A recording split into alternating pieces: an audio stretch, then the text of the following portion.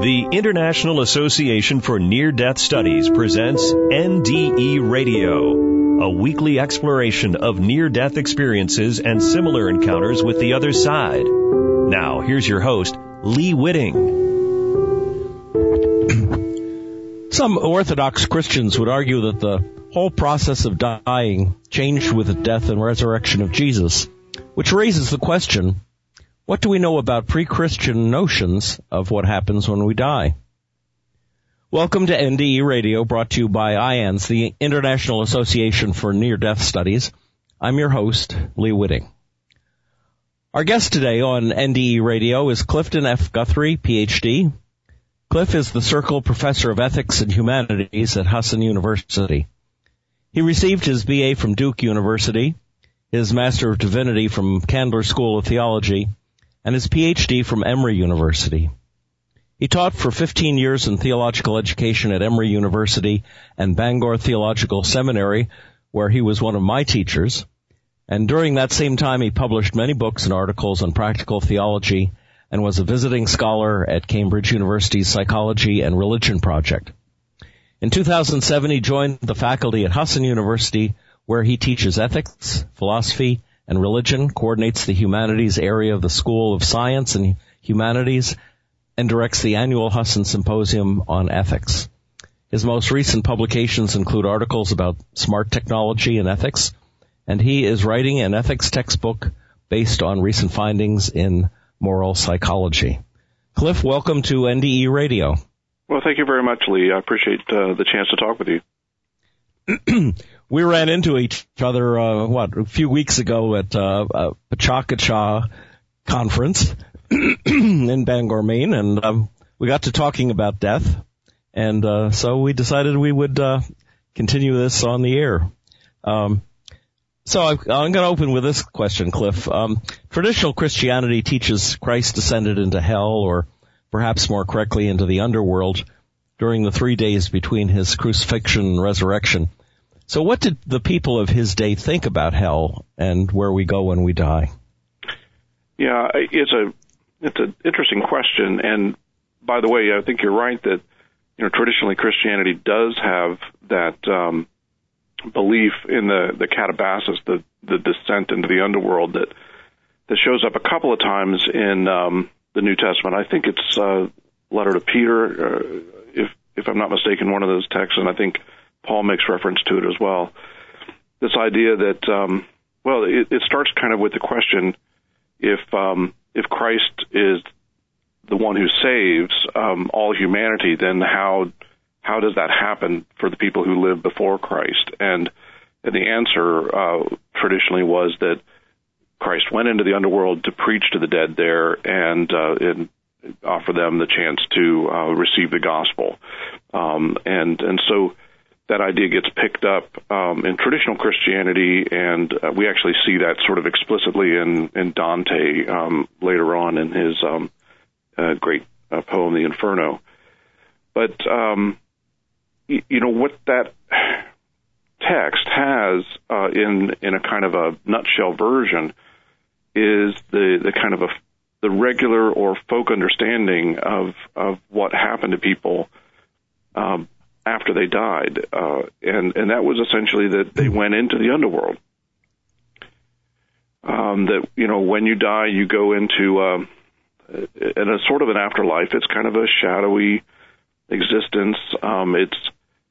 It's not entirely clear how much of a bodily experience that is, but certainly there are a lot of traditions that seem to indicate that the form, the spiritual form of your body would go down, as a kind of a shade into this darker realm.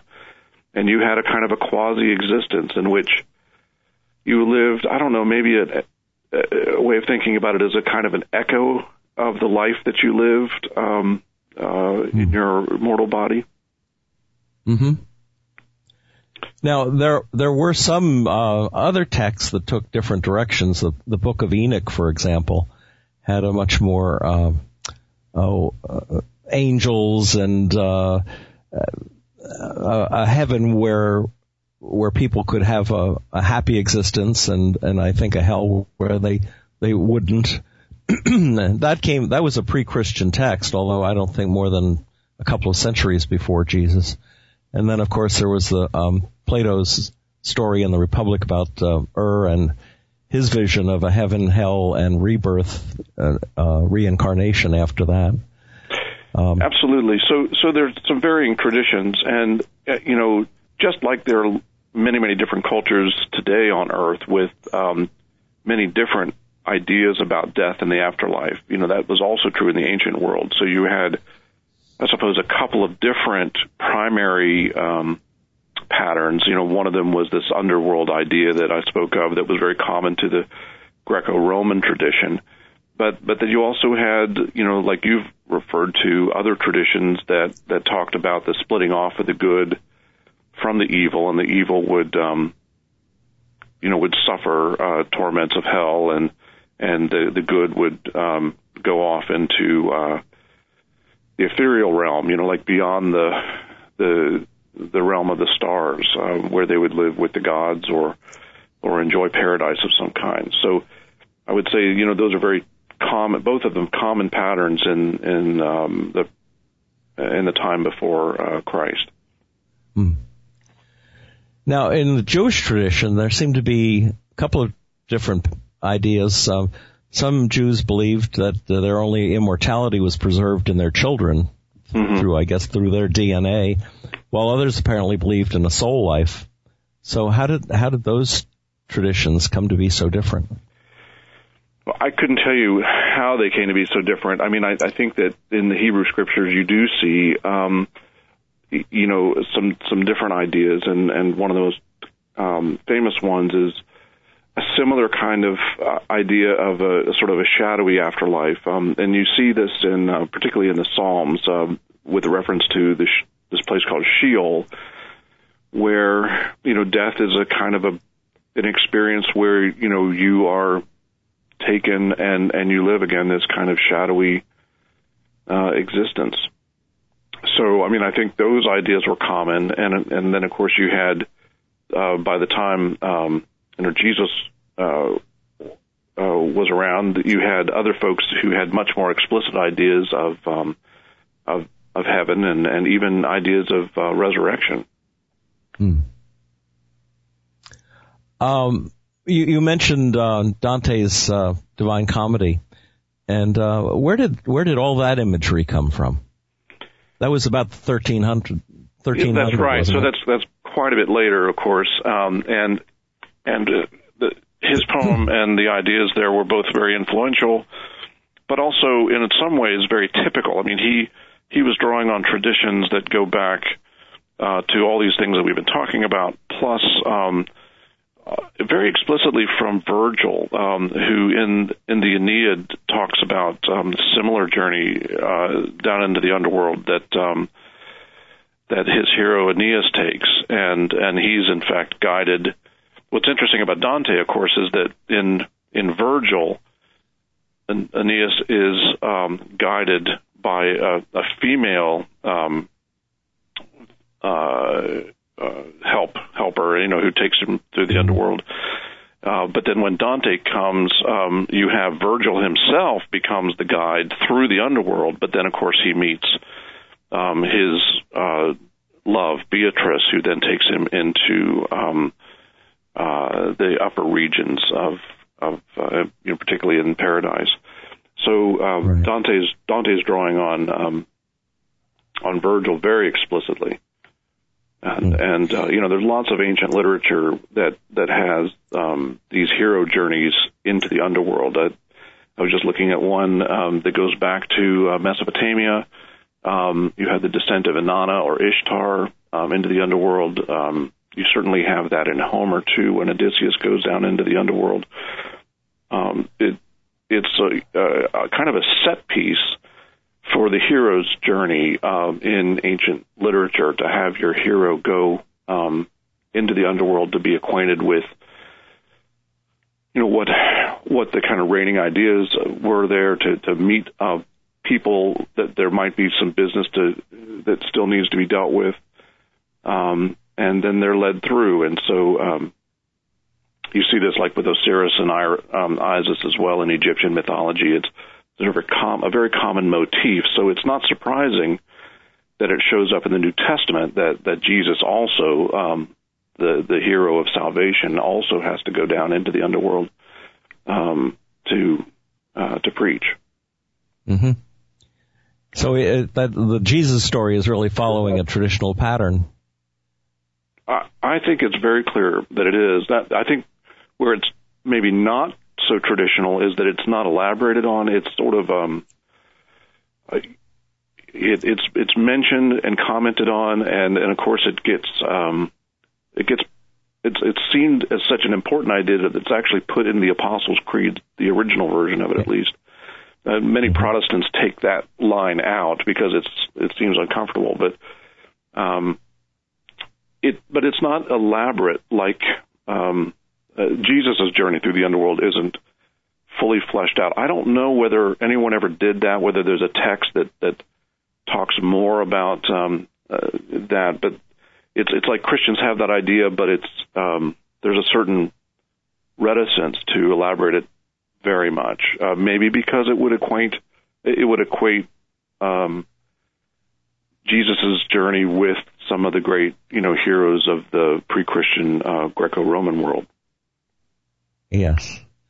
A corollary to that, I think it's kind of interesting that Virgil in the Divine Comedy can't go past. I guess he can't go past limbo because he was considered to be a pagan, a virtuous pagan. But if the story of Jesus is true, then Virgil, I would think, would be among one of the saved who could travel then up into the heavens. Yeah, well,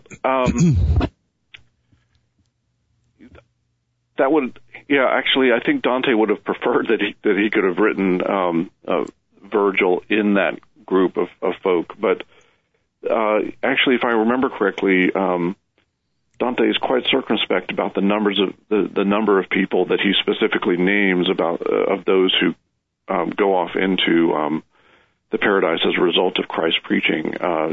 And he typically names, again, I'm straining from memory here, but I think he basically names the heroes of the Hebrew Scriptures, Moses, Abraham, and so on. So there's, like with Dante, there's not a lot of speculation that the great Greek, a lot of the great Greek heroes accepted the gospel and then went off into paradise. Right. Well, it may also be that Dante wanted to work the love of his life, Beatrice, into the story. Yeah. Now, some of the wilder visions of hell, as I recall, came out of the Jewish tradition after they came out of being taken into Babylon. In other words, they incorporated some of the stories from that tradition into their own. Yeah, do you have any particular text in mind, or? I don't. This is just a general memory from things that I've read in the past. But some of that, I mean, there is a real hell in that tradition, I do believe. Yeah, and maybe, there is. And you also see, the rise of apocalyptic literature, as a result of those traditions too. The kind of, I always saw apocalyptic as a literature of hope. That however terrible the world is that we experience it now, however much suffering or political oppression we might be having, there was this sort of hope that there would be an intervention by God into human history, and that somehow this would all be righted. And so that's one of the reasons why I think it's important for Christians to remember that, the primary example of apocalyptic literature that exists in the New Testament, the book of Revelation.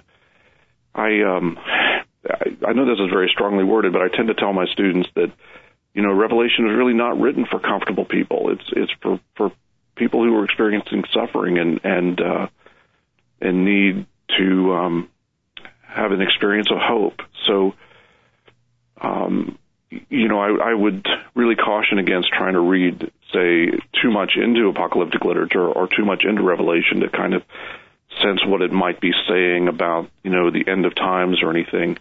I would think it's much more about, a suffering people who are trying to figure out why the world looks as bleak as it does. There's, of course, many traditions have something like the Noah story, where there's almost an end of the world, but a remnant survives to go on and repopulate the earth. And there's a sort of a cyclical nature to that the Hopi pick up on. I think they say we're in the fourth world right now, where we've been nearly wiped out 3 times before, but a few virtuous people were preserved by the Spirit to go on and to continue humanity. And then there's on top of that, there is this notion of reincarnation. And I don't know, do the cultures that believe in reincarnation have apocalypse as part of that tradition as well? That's a great question, and I'm not sure, but it doesn't seem to me that I can recall any connection with apocalyptic literature and the idea of reincarnation. It's an interesting topic, because it seems to me that apocalyptic literature sort of presupposes a linear view of history. That is, that there's a creation, and then providence has guided humanity towards a specific conclusion in the future. And so apocalyptic literature tends to step in and say, here's what that imagined future is going to look like in history. Reincarnation typically follows a more cyclical pattern of time, where the soul is in a kind of an eternal circle of death, of life, death, and then reincarnation. And within that wheel of individual life is a larger cyclical wheel of time. And so, salvation is much more in those traditions about the soul being able to break through that cycle of time and be relieved of the burden of life, whereas apocalyptic literature seems to presuppose the tragedy of death. So it is fundamentally true that those who believe in reincarnation are not going to see death in quite the same tragic way that the West does, that has this kind of linear idea of time that comes out of particularly Judaism and all this, the traditions that it influenced.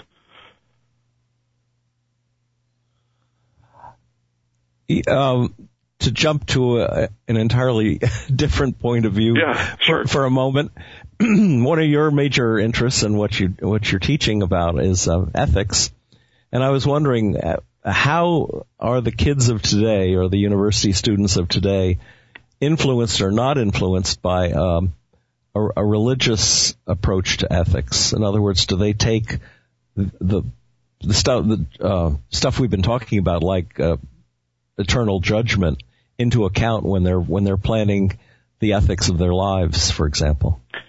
Well, I think some do. I teach here in Maine, which has a very low religious adherence rate, and so there are certainly some conservative students who've been raised in conservative families and have more traditional ideas of everything. More traditional ideas of the Bible, more traditional ideas of what it means to live a life sort of under the watchful care of God.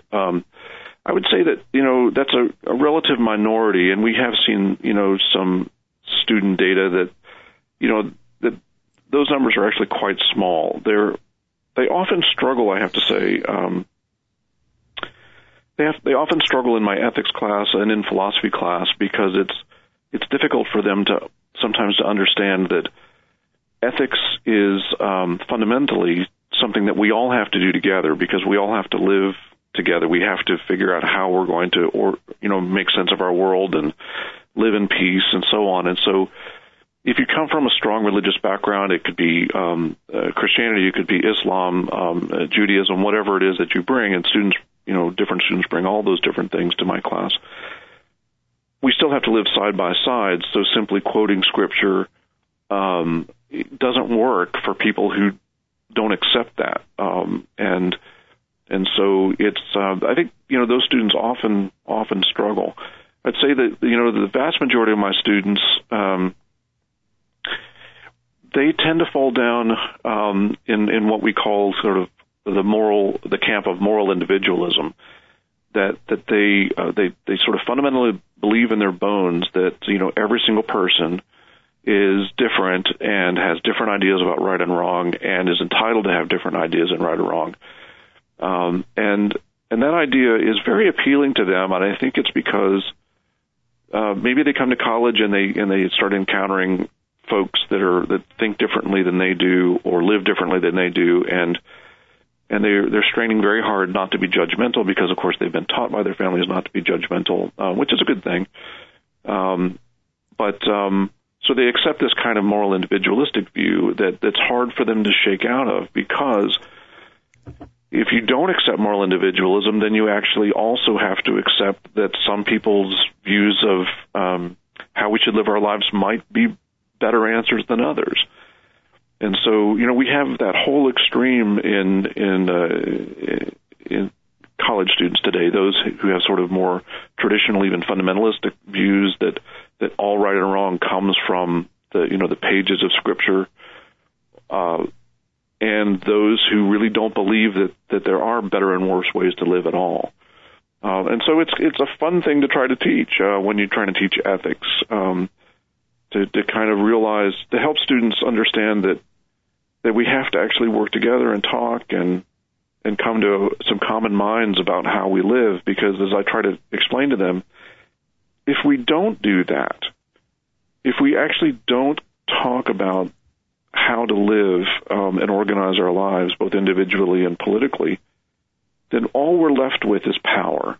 All we're left with is who can get the most votes, who can get the most people in Congress, and then we'll just force everybody to live like we want them to live. And I find that a society that just uses power as a way to talk about these fundamental ideas about living together is a weak society that it doesn't seem to bode well for the future. And maybe that was more than you wanted to know, but the students actually, I find to be very, very good, very careful, very considerate of others. And partly because of that, they're reluctant to engage in this hard work of conversation about ethics. Where you have some religions taking power as their primary tool, do you see some students saying, well, religion is the problem rather than the solution? Yeah, we have a lot. In other words, yeah. And a lot of people say that, not just students, right? It's very tempting to overstate or understate the nature of religion and its connection with power. Religion is something that human beings have, and as human beings, they're going to fall into good aspects of religion and bad aspects of religion, or let me put it this way, forms of religion that in a sense promote what sociologists call pro-social behavior, the kind of behavior that helps people to live together in increasingly better ways. And so obviously some people use religion to that end, and we do see evidence that there there does tend to be more charitable giving among people who are religiously minded. But of course, then there are other folks who find their religions kind of insulate them from each other and separate them and draw in-group, out-group distinctions that make it increasingly difficult to to live together. So religion is as complicated as human beings are. It's neither intrinsically good or bad. It just it's all of that. That's my take on it. Do you find in your students that most of them have a belief in whether or not they have religion as part of their practices? Do they have a belief in an afterlife, in the eternal nature of a soul? Yeah, that's an interesting question. I'm trying to think whether I've ever asked them that explicitly, and I don't know that I do, partly because I don't want to put people too much at odds with each other over these kinds of things. But I think that, some of them do have this idea that there is an afterlife, and others are much more stoic and think that that death is the end. I think you have, just like you have in culture at large, you have all kinds of folk in the classroom, and I have to say that mostly what I do is teach. When I teach undergrads, I'm teaching mostly freshmen who are 18, 19 years old, and there's at the stage of their lives where they're coming into their own beliefs as opposed to just accepting whatever the beliefs of their families of origin happen to be. And so I have that great privilege of kind of getting them to think critically about their own sort of assumptions, and that's a wonderful thing. A great gift to be able to do that sometimes. In the culture, it seems like people have perhaps a growing interest in personal mystical experience, even at the same time while we watch the mainline churches dwindle in numbers. And I wonder if that's reflected in your student body as well. Yeah. If they're interested in spiritual experiences, it's very personal, and what we don't really see much of on campus is our students organizing to do meditation or engage in other sort of spiritual activities. I mean, there is, of course, a kind of a core conservative Christian group on campus. There's certainly there are folks that are tied to their churches and mosques and synagogues. But if the students have these kind of individual spiritual beliefs, they're very individual. They don't think about them as